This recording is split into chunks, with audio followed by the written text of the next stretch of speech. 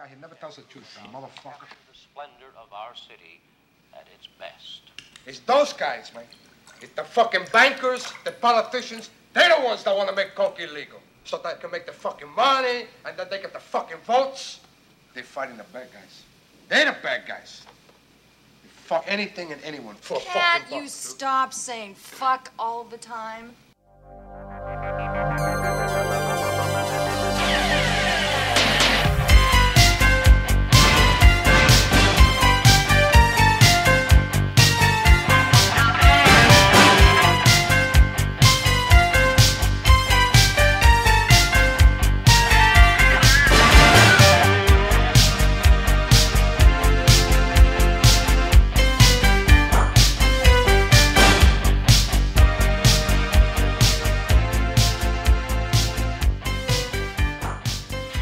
Welcome, everyone, to My Bleeding Ears podcast. This is episode number 167. I'm Larry, your host of My Bleeding Ears podcast, along with my co-host, Jesselyn. Hello.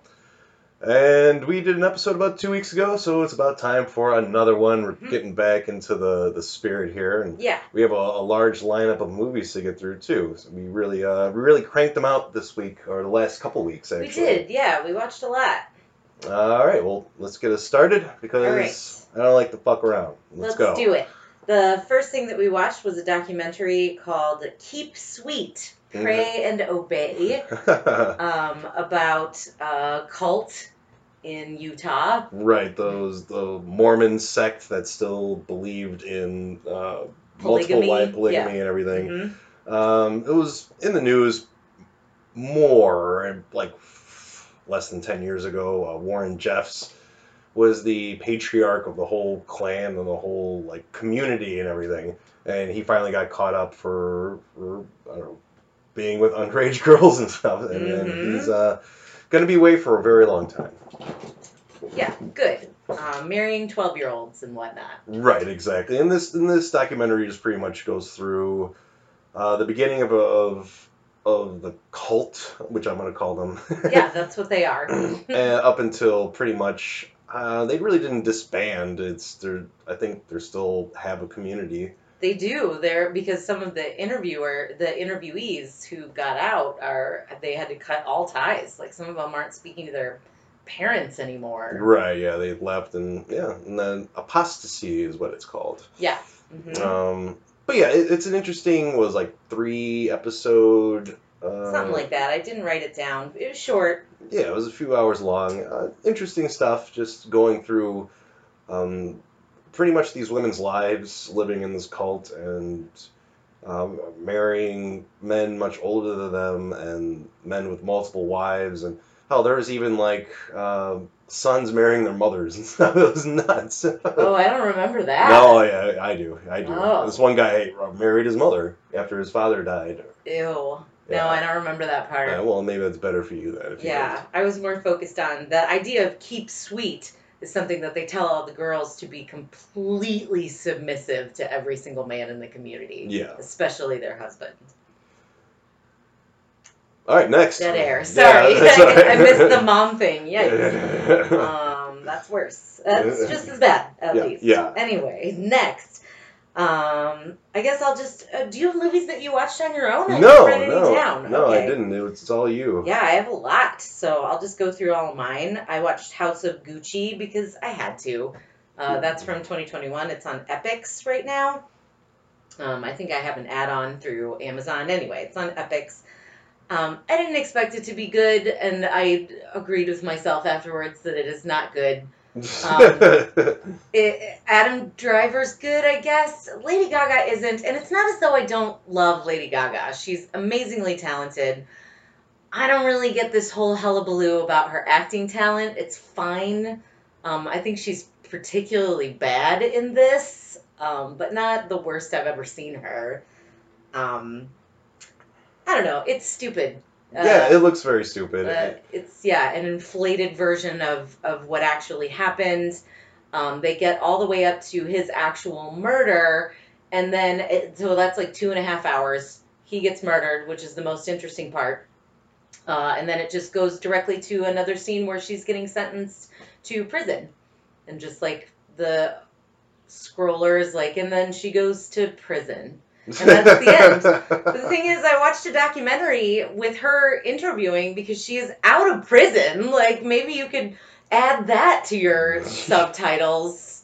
What exactly happened to her if you want to American Graffiti this thing at the end of 2.5 hours? I did not like it. Yeah.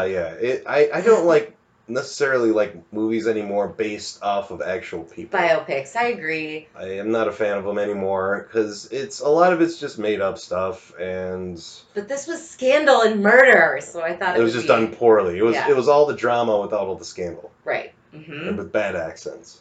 And bad accents. I mean, I guess I don't really know. House of Gucci, I would skip it, but it wasn't really my cup of tea anyway. I don't know why I wanted to see it so badly, but I did. Next, Abandoned. This is Emma Roberts', I think, latest movie. I rented this on Amazon. It's your run-of-the-mill, we're moving into a new house, and it's haunted.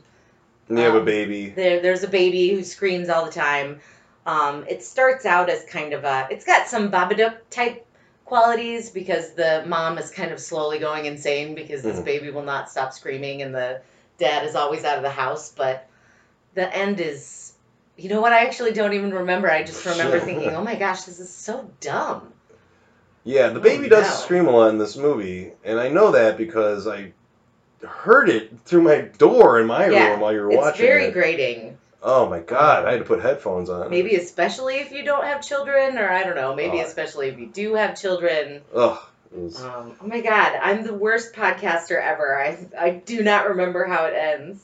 Well, it must not have been that great then. Ending explained. All right, well, seeing as you're not prepared... sorry, I'm totally unprepared. Abandoned, skip it. Yes, next. Off-season. This has Joe Swanberg, which is why what's his name? The weird-looking guy from Hannibal. I always forget his name. From Hannibal the movie or Hannibal the TV show? The movie. Oh, man. Come on, man. You saw him. I fell asleep during this movie. What are you talking about? No, you weren't in the room, but you mentioned his name as soon as I started watching the movie. Anyway, Joe Swanberg was why I was interested in it.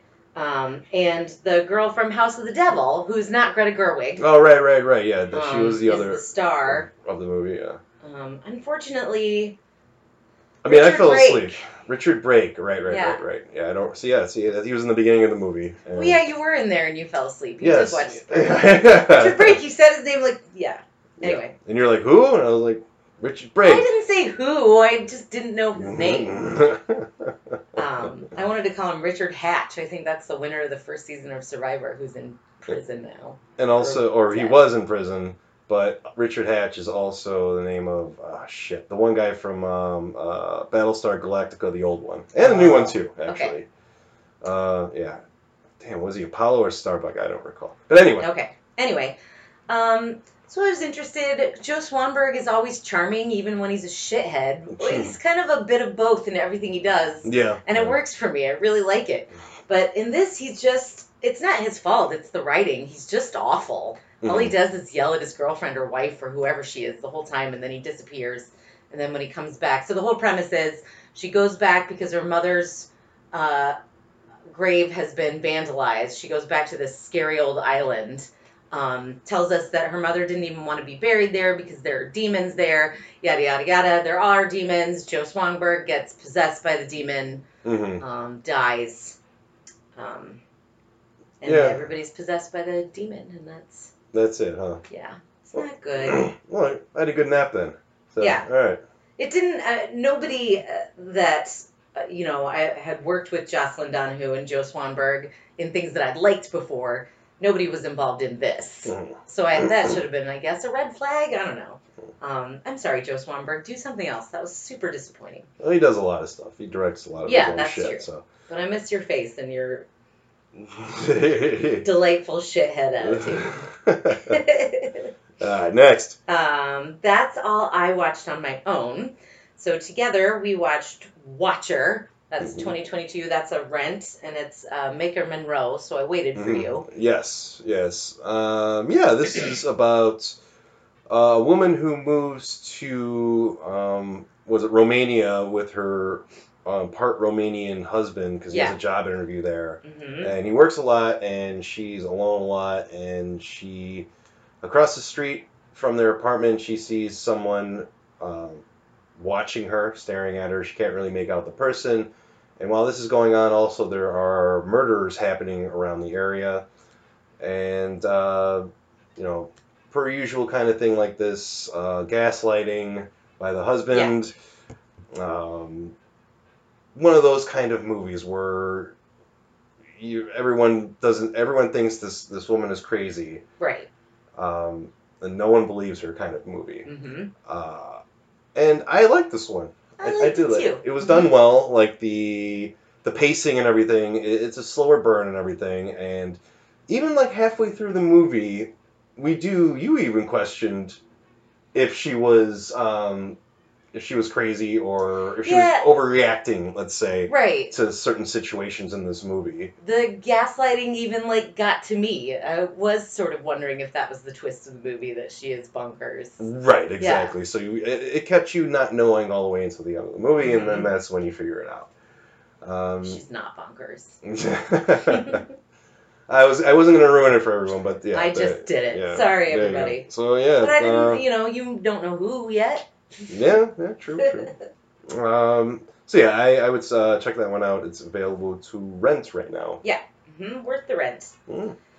Next, We Have Always Lived in the Castle from 2019. This was the one with Alexandra Daddario and Taissa Farmiga. It's based on a Shirley Jackson short story. Yes. Yeah, I didn't know that until I looked it up, and that makes sense. Although, I do think it's maybe not one of her best. So you didn't like this movie that much? It's all right. I thought it was pretty good, actually. Yeah. I liked, actually, Alexandra Daddario's character and how she portrayed this character. I don't think you did.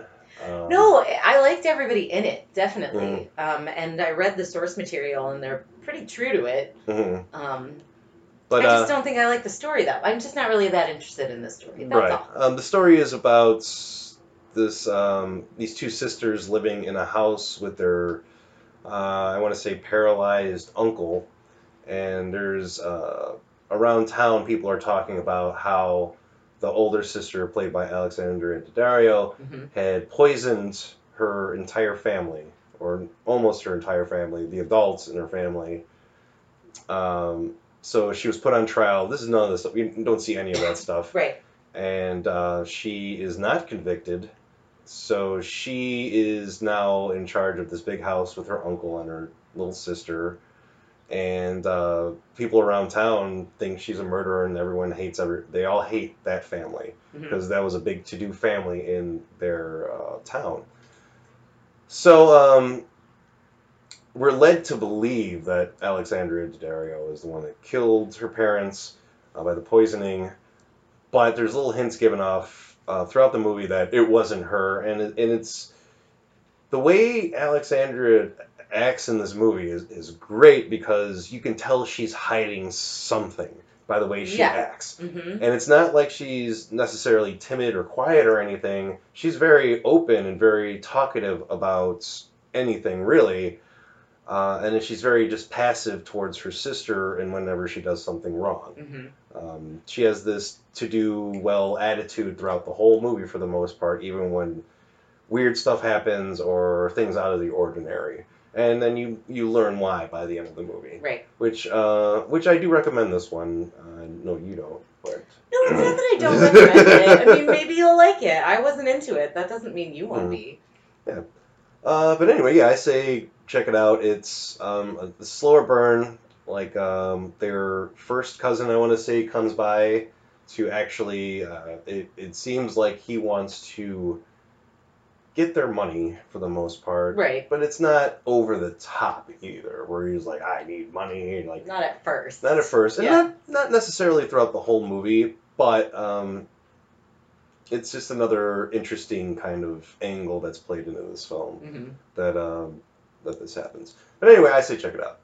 Yeah, I do too. Okay, check it out. It's 2019 on Amazon.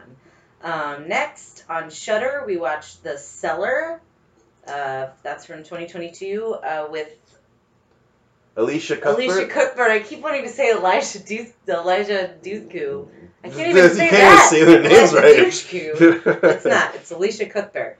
Mm-hmm. I said, where's she been? But she's actually been on The Ranch this whole time, the TV show on Netflix. Right. She's been around. Yeah, she does stuff. She Mhm. she pops up every once in a while, it seems like. Yeah. You didn't like this one all that much. I think I was a little more accepting of it. You know, the end makes up for it, but I don't know if it's Alicia Cuthbert's direction or her acting choices. Mm-hmm. But so the whole premise is that her daughter disappears sort of into the house. They don't know that A yet, new house but that they yeah, move a new into. house that they move into. So your regular old haunted house. Teenage daughter disappears, and I don't know. The whole time, Alicia Cuthbert's character sort of cares. Like she's definitely doing doing a lot of investigating. Yeah. The whole movie is trying to find her, Mm-hmm. but I don't know. She's so stuck. I don't know. Like there's not an urgency There's to no her desperation until yeah. the end, right? Right, and even then, Mm-hmm. like, I guess I don't want to spoil it because it's brand new and I've done enough spoiling, but there's a part at the end where she's looking for her, and there's like 30 seconds of looking for her, and it's not as though it's 30 seconds of them putting scenes together where she's looking all over her for her. It's literally 30 seconds of her looking for her and then just giving up. Yeah, and this This movie could have been seems cut dumb. down a little bit. They do kind of focus on things a little too long in this movie. Yes. You can cut it down by a few minutes and make it more, I don't know, a little quicker paced. This isn't necessarily a slow burn movie. There's lots that happens because they have a son also, and this demon or entity in the house wants to take him too. Right. So there's a lot of that stuff going on also. But I think it's okay. I think the ending makes it okay. Yes, the ending does make it okay. Mhm. So I give it a lukewarm. Check it out. Lukewarm, check it out here too. And then the last movie before our movie of the week is Crimes of the Future, 2022. We rented that. Yes. And I liked it. I liked it too. Yeah. Very Cronenbergian kind of film. A little too long. A little bit, yeah. There's, I want to say it's hard to follow, but if you just kind of look at it plainly, it really isn't that hard to follow. It's really not. And they, maybe at first, but then they really spell it out for you. They do, around yes. the end, yeah. Yes, and I guess it's whatever you get from the film kind of thing, whatever theme or whatever.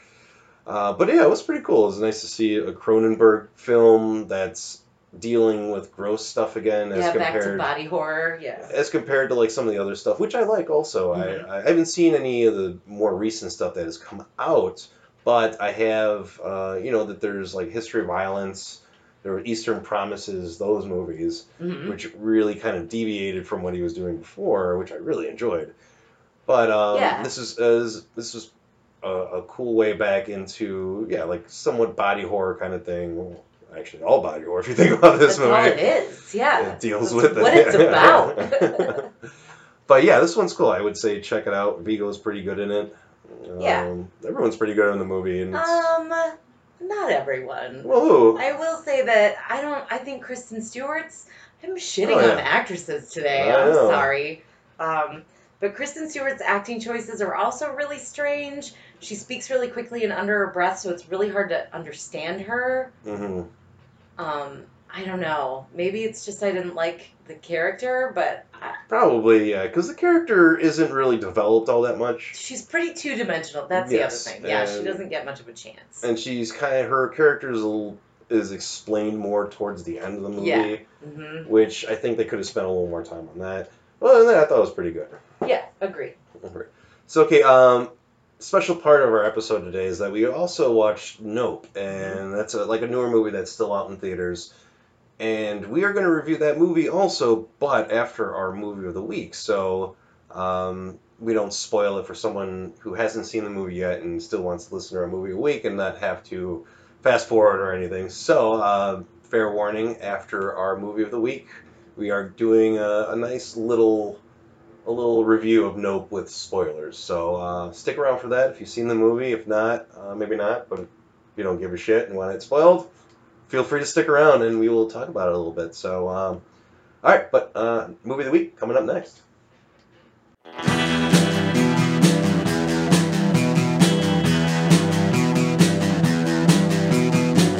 You're listening to the Prescribed Films Podcast Network, home to hundreds of hours of free podcast entertainment. The shows on this network all have a common goal, providing you with the best discussions about movies and other forms of entertainment media. The PFPN hopes to fill your earholes with audio joy. Visit our website with links to all the other amazing shows at www.thepfpn.com. Thanks for listening. Our movie of the week is the 1985 Stephen King written Cat's Eye, directed by Louis Teague. If you are familiar with Louis Teague's work, he's also did Alligator in 1980 and Cujo. So I think this is part of his Animal Trilogy films. So Cat's Eye is an anthology film from the mid-'80s, one that I watched quite a bit when I was younger and up until now even. It had been probably about 4 or 5 years since I've last seen this movie. Mm-hmm. And it still holds up really well, compared to a lot of other stuff from the 80s. And I just wanted to do this film because last week's film was such like I'm not going to say like a downer or anything, but it wasn't fun. Yeah, that's true. It wasn't. This movie is a lot more fun, and I kind of wanted to break off from more of a serious film this time around and just do something a little more fun and a little more silly, like this movie, Cat's Eye. Mm-hmm. So the basic premise of this movie is that there's this cat, and I'm not talking about some cool guy, an actual cat that's running around. That's we're introduced to this little guy when just running around the streets in New Jersey or Staten Island, I want to say in the beginning. Something like that. He catches a ferry or something. Right. We see this cat. We're going through the credits, and he's chased by a dog. And Cujo. Which is Cujo. And there's all these links to Stephen King movies throughout this film. Mm-hmm. The cat almost gets hit by a car. That's the Christine car. Mm-hmm. Later on in the movie, one of the mother is reading Pet Sematary in bed. Yep. There's just little things like that are covered in this movie. The cat, jumps into, what is it, he jumps on like a ship, and it travels to New York City, and he gets off, he starts roaming the streets, and he sees in this window this little girl. It's like this cat's having a vision of this little girl telling him that there's danger and he needs to come and help, kind of thing. This is from the cat's POV, hence right. Cat's Eye. Yes. And Drew Barrymore, the vision of her is saying, I need help, or help this other person. The cat's totally not paying attention. This guy pulls up, picks up the cat, puts him in a box, and takes him into this high-rise building, and that's where we're first introduced to James Woods. Mm-hmm. James Woods is a great actor. Piece of shit human being. Piece of shit human being, but a great actor. Love him as an actor, man. He's fucking great. Otherwise, he can go fuck himself. Anyway, he plays a man who is brought to this high-rise to quit smoking. His friend drives him there and says, "Hey, this is for good. This is what you need, man. They're really gonna help you quit smoking." And he's hesitant about it. He smokes a lot of cigarettes, so he's like, "All right, I'll go." Goes to the office and starts filling out paperwork. He's about to light a cigarette, and there's a man sitting in the office with him, and he starts crying. Mm-hmm. And James Woods is automatically, he's having second thoughts about going through with this. Yeah. He also sees no smoking signs and what smoking does to your body. And right. This is all it's 1985, so it's relatively new information. Did you know that cigarettes are not nutritious? Yes, they're not they're not for breakfast. Yeah. And eventually a woman comes out from the back, crying and hysterical. The man tries to comfort her, and he's says, I've been a smoker since I was 16. This is really hard, kind of thing. this works. Yeah, they're both distraught and they Right. both leave. Yeah. Right, she's hitting him with her purse and everything. And he's like, you know what, I don't want to go. And he starts to leave, and then the proprietor of this business comes out, played by Alan King. Mm-hmm. He takes him. Mr. Norris is his name. James Woods' name is Mr. Norris. Yes, Morrison. Is it Morrison? Or? Yeah. Oh, okay. Mr. Dick Morrison. I think, because isn't Norris the name of the guy in the third one? Yes, Norris Yeah. is. All right, It's the all third right. story. Right. Morrison. Yeah. He, so Alan King intercepts him, takes him to the office, starts asking him about the questionnaire that James Woods fills out. He's like, how come you didn't put your daughter's name and what school she goes to? And he's like, I didn't really think that was important. Very menacing the whole time. Right. Alan King's just sitting there kind of just, he is untouchable Yeah. in this role. So, and he pretty much just goes through, he asks, like, do you have any cigarettes on you? And James was like, yeah, I got a bunch. Gives them to him, and he just pounds them with his hands on it, mashes them up. And he pretty much goes through the whole shtick of how he's going to quit smoking. He locks the door. James was like, dude, you let me the fuck out of here, man, or something's going to go wrong. And that's when Alan King opens the drapes open in his office, and there's the cat that they'd taken earlier, the cat that we were following around.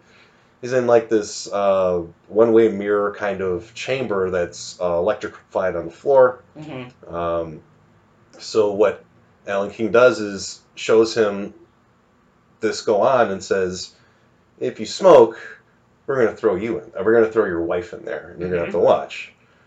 And He lists everything that will happen. right. Yeah. And later on he says, if you do smoke again, we're going to throw your daughter in there. Mm-hmm. If you smoke a third time, we're going to rape your wife. Yeah. And he's like, we have a special guy that we keep on retainer just for that. A real disturbed piece of shit for They're the most part. eyes on you at all times. There's Yes. nowhere you can hide. Exactly. And so James Woods goes, leaves there, ends up going home, and he's doing the fiending for a cigarette kind of thing where you're irritated, you can't talk to anyone, you feel like shit, Mm-hmm. and know where he's been. So he tells his wife that he quit smoking and that it's a hard time and everything like that. It's a really kind of new age kind of place, I guess. Later on at night, though, he gets a craving, goes to his desk in his den or whatever, and finds a pack of cigarettes in there. Starts to light one up, and he hears a noise coming out of his closet. Mm-hmm. And him just remembering everything that Alan King told him what had happened, he pretty much approaches the closet and is like, hey, I didn't smoke this. Tell, what's his name, that I didn't do it. We're all good. I'm going to go back to bed kind of thing. Mm-hmm. He goes back to bed, wakes up in the morning, and sees that someone actually had gone inside of his house and hid in his closet and were waiting for him to smoke. So this place is extreme. Mm-hmm. There's no way you're going to get away from this. This leads us to one of our next scenes is with, you get to see his daughter, which is played by Drew Barrymore. Drew Barrymore plays a bunch of different roles in this movie. Yeah. Mm-hmm. His daughter is special needs. So I guess back in the 80s, you just took your special needs daughter to a place to live and you lived at home with your wife. Sorry. It was something that I guess I never really understood Yeah. when I was younger watching this movie. Was like, why don't we get to see his daughter more? Why is she in the Now, school? yeah. And why can't she catch a balloon? And that part always bothered me Yeah. too. But then, when I got older, I started watching the movie more, and like, oh, she's definitely has some learning disabilities, and maybe that's why she's lives here. And Institutionalized. yeah. And James Woods goes to visit her there, gives her a doll and everything, a Cabbage Patch doll, and Alan King shows up to her school, and they have a little conversation. He's like, we're always watching you. Don't fuck up. Now we know where your daughter goes Right. to school. And if you had lit that cigarette, none of this would have been happening anyway, because your daughter would be, your wife would be getting fried right now. Mhm. All right, fine. The next scene is when he goes to a party with his wife. It looks like a lot of his friends are there, and that's when the hallucinations and the fiending really goes on for his character, because everywhere he looks, people are smoking, 5-6 cigarettes even. Yeah, this is your favorite My scene. favorite scene of the whole movie They're at is this banquet where everybody's smoking and just like ashing on the floor. Cigarettes are everywhere, and he's just flipping out. He sees Alan King come down the stairs, mimicking the words to the police's every move you take. Yeah. And people are just blowing smoke everywhere. Like, and there's eyes everywhere, which of course it's freaking him out too. So he looks at like this platter of food, and like there's eyeballs in the eggs. So he looks at him. Eyeballs in the painting. Yeah. And then and he's finally like, I'm done. He tells his friend to kiss his ass, blow it out his ass or whatever. Leaves, and then that's the end of the scene. I love that scene. It's just hilarious about how. And it's not necessarily too over exaggerated, because when you quit something, it really affects you, and like your brain's going nuts. So I think that's a pretty funny representation of what your brain's doing, even though it is exaggerated. And it's supposed to be funny. Yes, I mean, it's not supposed to be taken seriously. Yeah. Next scene leads to James Wood. I think he's driving to work or driving somewhere, and he gets caught on a bridge. And there's traffic, so he's got to wait. And so he opens up his glove compartment, and a pack of cigarettes falls out of there. And at first he gets fucking creeped out, like, oh fuck, like, oh shit, I'm stuck with these cigarettes. He's like, you know what? I'm stuck in traffic. No one's around. He takes a look around a little bit. Like, yeah, I think it's time for a cigarette. So he grabs a cigarette, kind of low in his car, starts firing it up, having a few puffs, and all of a sudden the truck behind him starts honking. He looks up, sees that the cars ahead of him are moving, but also notices that the car to the right of him is owned by someone who works for the Quitters Incorporated business. So right away, he's fucked. He speeds home to get his wife, but they've taken his wife. She's already gone, yeah. And he gets a phone call from Alan King. He goes down to the office, and he watches his wife get fried in there after tussling with one of Alan King's henchmen, to which he drops the cat's cage, and the cat runs out, and he says, "Oh, fiddly sticks," which is my favorite line in the movie. You say that a lot. Yep, and I know where I got it from. But they end up kind of getting James Woods to watch his wife get fried. She gets out of there, and they comfort each other, and we get to see what happens 6 months later. He's still going to Quitters Incorporated. They're giving him tests and everything, checking his weight out. Alan King's like, at most 70% of people who quit smoking gain a lot of weight. We want to keep you down in weight and everything. And James Woods is like, what are you going to do if I put on more weight? Are you just going to burn down my house down? And Alan King laughs, and they both laugh, and he says, "No, I'm just going to cut off your wife's pinky." And they laugh some more and everything. And then we go to the end of this episode or story, and we see that James Woods is having a dinner party with the one friend who took him to Quitters and his wife, and they all cheers to Quitters. And then that's when the wife of the one guy who took him there raises her glass. She's not too happy raising her glass, and then we get to see that her pinky finger is missing. Yep, she's missing a pinky. And and then that's where it ends. So that was an awesome ending to that episode. And I don't know. I like all of these. I can't really say which one's my favorite, but this one kind of edges closest to it because it makes me laugh so much, and because of the content in it. This leads us to our second story, where the cat takes a train back to New Jersey again, to Atlantic City, and he is down where all the casinos are and everything, and that's when we first meet what's his face from Eraserhead, the one guy. He's in tons of shit too. Usually plays a piece of shit. Kenneth McMillan. Yes, there we go. What's his character's name? Kressner. We get to see Kressner, who is a big shot at this casino in Atlantic City. You can tell that because he walks to the casino. Everyone knows who he is. He's paying a lot of people off. And that's where we see him and his friend see the cats in the middle of the road. And him and his friend make a bet that the cat will either die or live by crossing this busy intersection. Of course, the cat makes it across, and Mr. Kressner wins the bet, which is like $2,000. Mm-hmm. While this is all going on, the striker from Airplane is a washed-up tennis player, and he's pretty much wooed Mr. Kressner's wife away from him. Yeah. And he's taking her to a bus to get out of the city, and he's got to go get some cash from the bank, and then he'll meet her out of the city and the next day. She really wants him to go with, but he's like, no, we need money. We can't survive on anything. Plus, this dude's crazy, so you should get the hell out of here. Yeah. He goes back to his car and gets knocked out by roast beef from Goodfellas. And Dumb and Dumber guy, I forgot his name, but Yeah. he's in tons of shit. Mike Starr. Right. He takes him to Kressner's penthouse in this casino, where we get to see Sebastian is what he names the cat. And he pretty much tells Stryker that we planted drugs in your car, and we're going to let the authorities know about that. And guess what? I also know about you and my wife.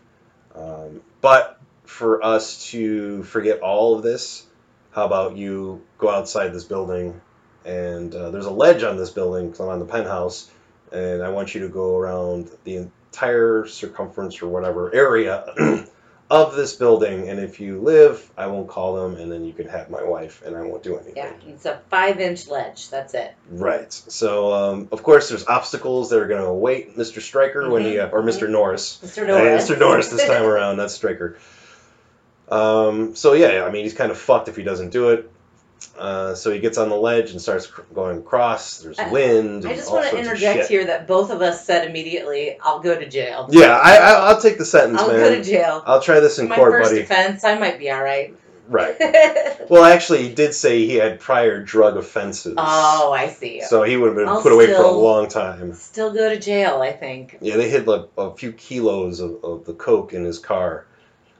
So he starts to go around the building, and of course there's wind. There's fucking Kressner's fucking with him too, opening up windows, honking horns at him. Mm-hmm. He ends up shooting him with like a fire hose.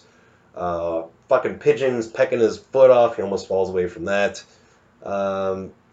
He has to traverse across like a lighted sign like on top of the building.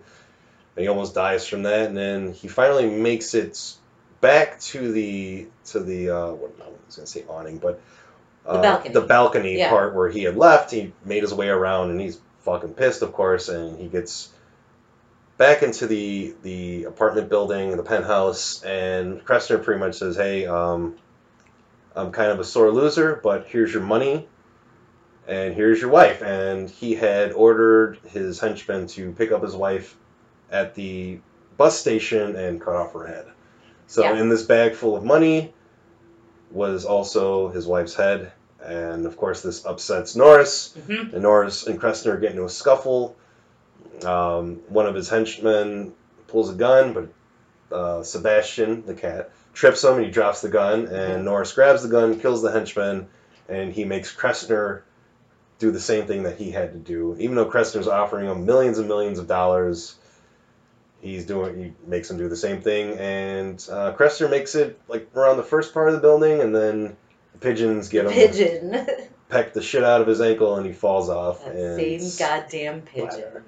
So yeah, and that's the end of this segment. And the cat's rooting for Mr. Norris the whole time. Yeah. Like, Sebastian and Kressner, Kressner starts yelling at the cat because the cat wants him to make it. Yeah, hissing at Kressner and stuff. So yeah, the Sebastian was on Norris's side the whole time. Right. But yeah, this is another good one. It's, oh man, I'm going throughout the whole time in this episode. I'm just like, you know what? Oh, fuck it. I'm gonna go to jail. I'm not doing this. Yep. And then he pulls a gun on him. I was like, dude, I'll take a bullet. I'm not doing this. Yeah. I'll take two. Shit. I will 100% die trying to do this. So kill me or send me to jail. All right, and so Sebastian escapes, gets on a train, heads over to, is it North Carolina or South Carolina? One of those, probably South Carolina, and makes his way into Drew Barrymore's home. She lives in a nice big house. She's about 8 years old. We see Sebastian, which he changes his name to General, head inside the house because that's where the evil is supposedly stationed. Because earlier in the film, of course, Drew Barrymore keeps showing up and saying the evil's still out there. We still need help. You have to Yada come yada. save me, yeah. So he finally makes it there, but at the same time he moves in, a little troll guy moves in also, and he's like a little crude-looking jester guy with little like bells on his hat, real ugly son of a bitch, but he's got some charm though. And it looks like it's played by either a child or a little person. Yes. On this huge set. Yes, that they built. Yeah, they did build a huge set for this movie, and they had this little person running around. The parents aren't too thrilled about this cat. The mom definitely is not thrilled about having a cat in the house. I don't know why she's being such a jerk about it. Because cats, everybody hated cats, and it was like popular to hate cats. Yeah. In the 80s and the 90s. Even still, I never understood it. Cats are awesome. Yeah, they are. It took me a while, but yeah, I softened up definitely. Yeah, they're the best. So, of course, Drew Barrymore has has these dreams of this monster that's living in her wall. Parents don't listen to her. The first night General stays. They kick him out the next day. But the next day the troll comes out and ends up killing their bird. And the mom didn't want to have the cat because she knew that the cat would kill the bird. But the little troll monster does, and they blame it on the cat. Yeah. The troll and the cat get into a fight too. Like General gets stabbed by the little guy. With his little knife. Sword. Yeah, gets a good shot in on General, and General ends up getting the hell out of there because the parents are coming. The little troll runs back into his little wall there, hangs out until the next night. The mother sees that the bird was killed, so she ends up tricking General into eating food. She traps him and takes him to what looks like a shelter. It's like the city shelter, right? County shelter. That's bad news. Yeah, that's not good, man. So General's stuck there now. He's set to be terminated the next day, and that's what it tells us. So Drew Barrymore goes back to sleep the next night. She's screaming for General prior to that because she doesn't know that Mom pretty much took the cat that she really loves, that she wants really, really bad, away and to death. And then the troll then comes out of the wall that night while she's sleeping, and the troll begins to steal her breath. Now, what happened earlier on in this segment is that the things that parents will do to you to fuck with you to not want things. So pretty much what the parents told the kids, semi as a joke, but kind of seriously, was that cats steal kids' breath.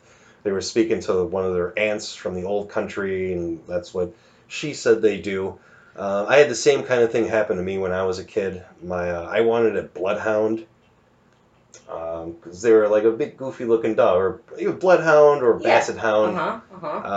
And my mom, of course, like some time later was like, oh, I had a dream that they had a bloodhound, and the bloodhound maimed your little dog, because I had a little dog at that time too. Oh my God! Yeah, and I was like, oh man, I guess I'm not getting a bloodhound. They're gonna kill my dog. Oh my God. Well, those two things are different though, because that's, I mean, a dream. That's definitely. Yeah. She told you a lie. But stealing breath, like, people really believed that cats did that. Like, that's not how breath works. Right. Yeah. I don't even know what to say beyond that. Like, that's not how air works. So. But anyway, the troll ends up doing it, though. Right. But trolls are imaginary. That's the difference. Yes. So the troll starts stealing her breath. General breaks the hell out of there. He finds his moment to sneak past the guy feeding him. Busts out, starts running towards home. We get this grand score of General running through this rain-soaked alleyways, getting back to Drew Barrymore. He gets back there. Damn, how did he get in there? Oh, he runs up and he goes and jumps through her chimney. That's right. She has a fireplace in her room. I guess. General fires through there, comes out.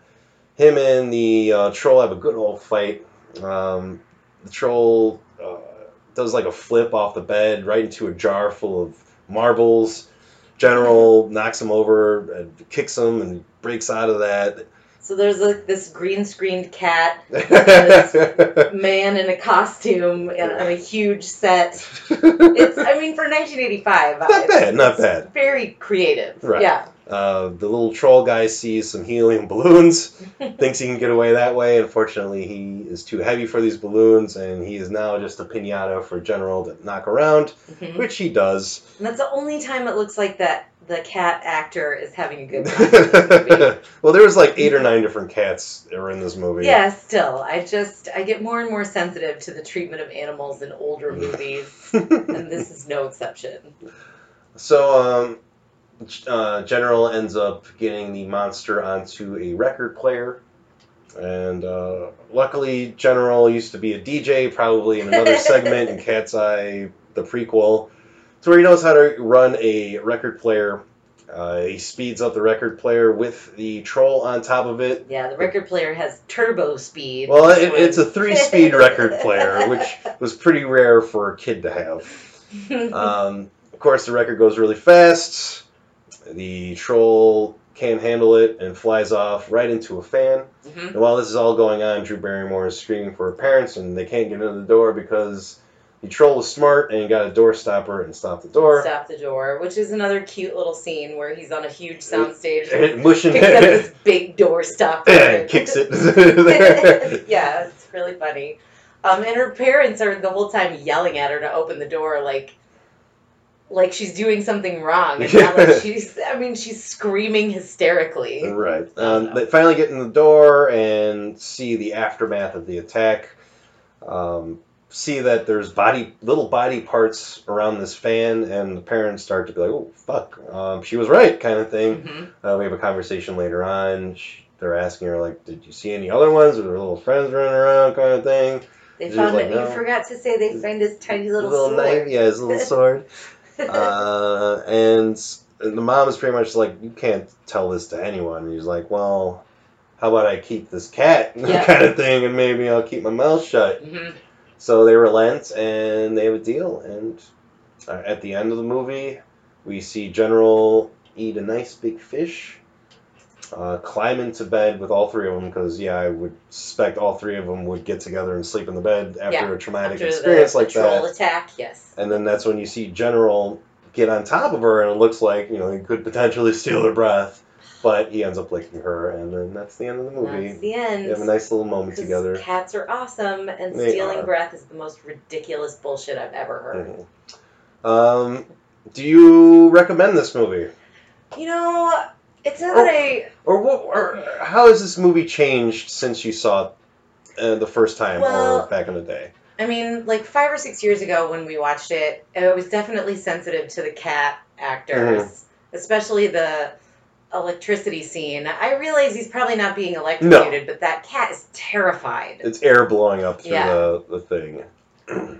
So I don't like watching stuff like that. I know the cat's not in traffic, but I don't like watching that either. But it wasn't just that this time. It was definitely the 2-dimensional wife characters, and then the third one had just the absolute worst wife ever character. Yeah. And those were your female characters.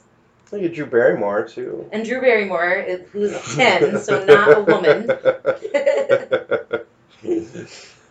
But yeah, so fine. It's a Stephen King movie from 1985. What do you want me to say? I don't know. All right, let's remove all those things that you said, and now let's focus on all the other stuff. What do you think about that? You know what? Like the actual core of the movie. Here we go. You'll hate this. Reboot it. Because I do like the stories. Now upgrade it. Update it. So you could see like a smoking thing where it's more like people have control of cameras and your phone and everything like that. Yeah. I'm sure that could work. Going around that building, you could redo that again. That's timeless. And then the troll in the wall, you could do that also. Yeah. So reboot it. I want a new Cat's Eye. And here I was last week shitting on Firestarter. Figure me out. I'm complicated. Well, I still enjoy this movie a lot, actually. Yeah, you laughed the whole way through. Yeah, and there's a lot of ridiculous parts. But yeah, I still thoroughly enjoyed the film. I think that it does have a lot to offer when it comes to horror movies. And what's especially kind of great about this film is that it's PG-13, no swear words, no gore, really. No, really, no. I think this is a good starter movie for a younger horror fan. Yeah. Even though maybe the last segment might fuck with you with the little troll in the wall. Maybe. Yeah, if you're a little kid, maybe. Yeah. I don't know. I think he's adorable. No, more of the thought of having something sure. in your wall. Yeah, something living in your Not wall. that particular little goon. With a tiny little Yeah. sword. Yes. Anyway. All right. I think that about does it this week for our movie of the week, or this episode for the most part. Like I said in the beginning, we are going to do a short little thing for Nope. Mm-hmm. So if you have seen it, stick around. If you haven't, probably don't. But if you don't give a fuck, yeah, you can stick around too. Stick around. Sure. Yeah. All right. Well, thank you guys for listening, and we will see you next week.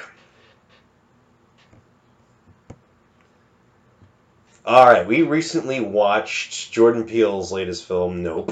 It was a few days ago. The theater was there was like 10 people in there, maybe.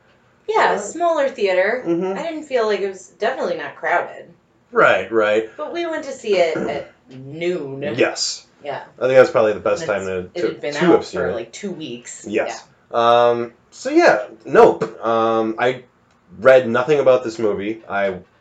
Unfortunately, I saw parts of the trailer for it, then I covered my eyes because I didn't want to know shit about it. Yeah, the theatrical trailer didn't bother me too much. I feel like they kept enough hidden. Right. But yeah, I didn't watch anything else, and I'm so glad. Yes. So this one, of course, people are going to try and put this with his other 2 movies that Jordan Peele has directed. Being Get Out and Us, 2 movies that dealt with race a lot more. This one doesn't deal with it as much, or very, very little. I'd say Us is more about class, but yeah, definitely more social commentaries. Not that this isn't one. Oh, it is still, but not necessarily what you would expect coming from a movie. Even though this is only his 3rd movie, right? Which I like how he's going in all different kind of directions with horror movies. And with stuff I've never seen before, or necessarily, or from the point of view of someone that I haven't seen it from. That's what I would say, a different point of view, because it's not as though we haven't seen this before, and we can get into that a little bit more, because it's also I think a love letter to the directors that he loves. Yes, there's definitely a lot of that sprinkled throughout the movie, but with something somewhat more original and with things added in this film that you wouldn't see in a film like this. Yeah.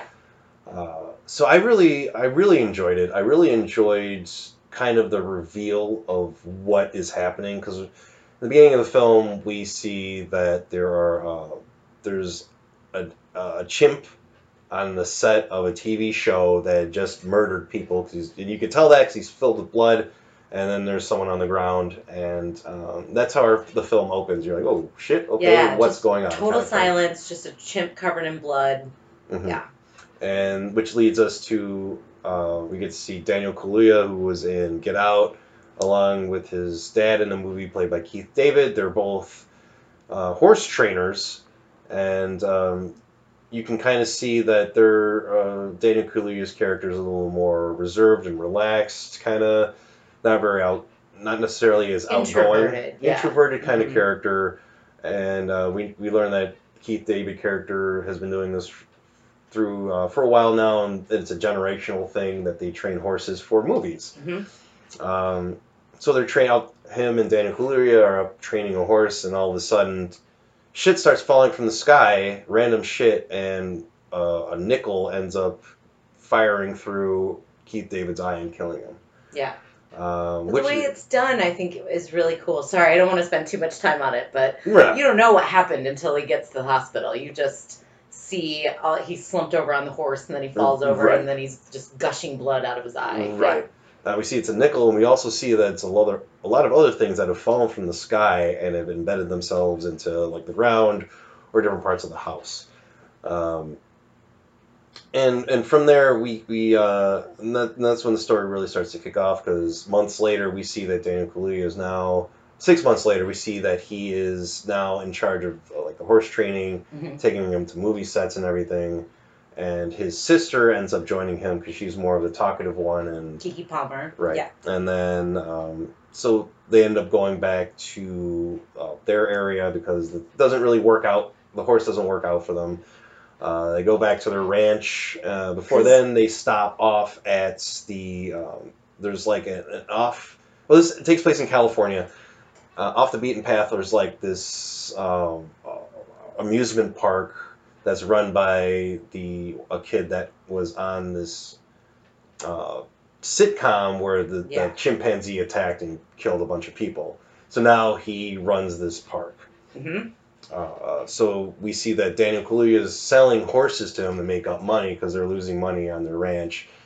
And he actually asks, I'm going to get these horses back. And Steven Yeun is like, yeah, sure, I can sell you these horses back, kind of thing. Yeah, it seems sketchy, but you have no idea why. Right. Yeah. And then that's when we see that he was a kid on that show. He has a lot of memorabilia from that show because people are really interested about tragedy and things. Even to today, like, people are so into tragedy in this world that there's entire channels dedicated to it. Yeah. I mean, look at MTV and ridiculousness, and that's all they play on the fucking show, and it's just people going through accidents and stuff. And trauma, too. Tragedy and trauma. Especially because they ask him to tell the story, and what he does is tell them how Saturday Night Live did it in the 90s or whatever. Right. And he makes there's a lot of Chris Kattan is brilliant, ha ha ha. Right, kind of show. So he doesn't tell the story. He brushes it off because he's so incredibly traumatized by it. Yes. He can't. Yes. Yeah. And then that's when shit starts to go down a little more. They start hearing shit going around. The power goes out frequently around their ranch. And then that's when Daniel Kaluuya sees something moving around because one of the horses he had was missing. And this something had taken the horse away because he could hear it crying and all around him. And then all of a sudden it stops. Which is, I mean, it was pretty scary, that part of the movie, just hearing this horse in trauma, of course. Yeah. And you're hearing it in the theater in all different parts of the theater with the surround sound. It was pretty awesome. And then that's when we're kind of clued into that this is probably a UFO. Yeah. Which, I mean, kind of understood from the trailer. Yes. That it's probably a UFO, yeah. And then from there, we see him and his sister go to like a Best Buy and pick up a bunch of equipment to film this thing going on because they want to make some money off of it, because whenever you have something like this, you want to make some money off of it because other people haven't seen it yet. But unfortunately for them, people have seen this, and Steven Yeun's character has actually added that as an attraction to his amusement park, which plays into the whole chimp thing in the beginning of the movie, to where he really didn't learn his lesson when he was a young man, that you can't necessarily control animals and nature. Yeah, but you should respect them. Yes. That's what the whole theme of the movie is. Right. Because we learn that this isn't a UFO.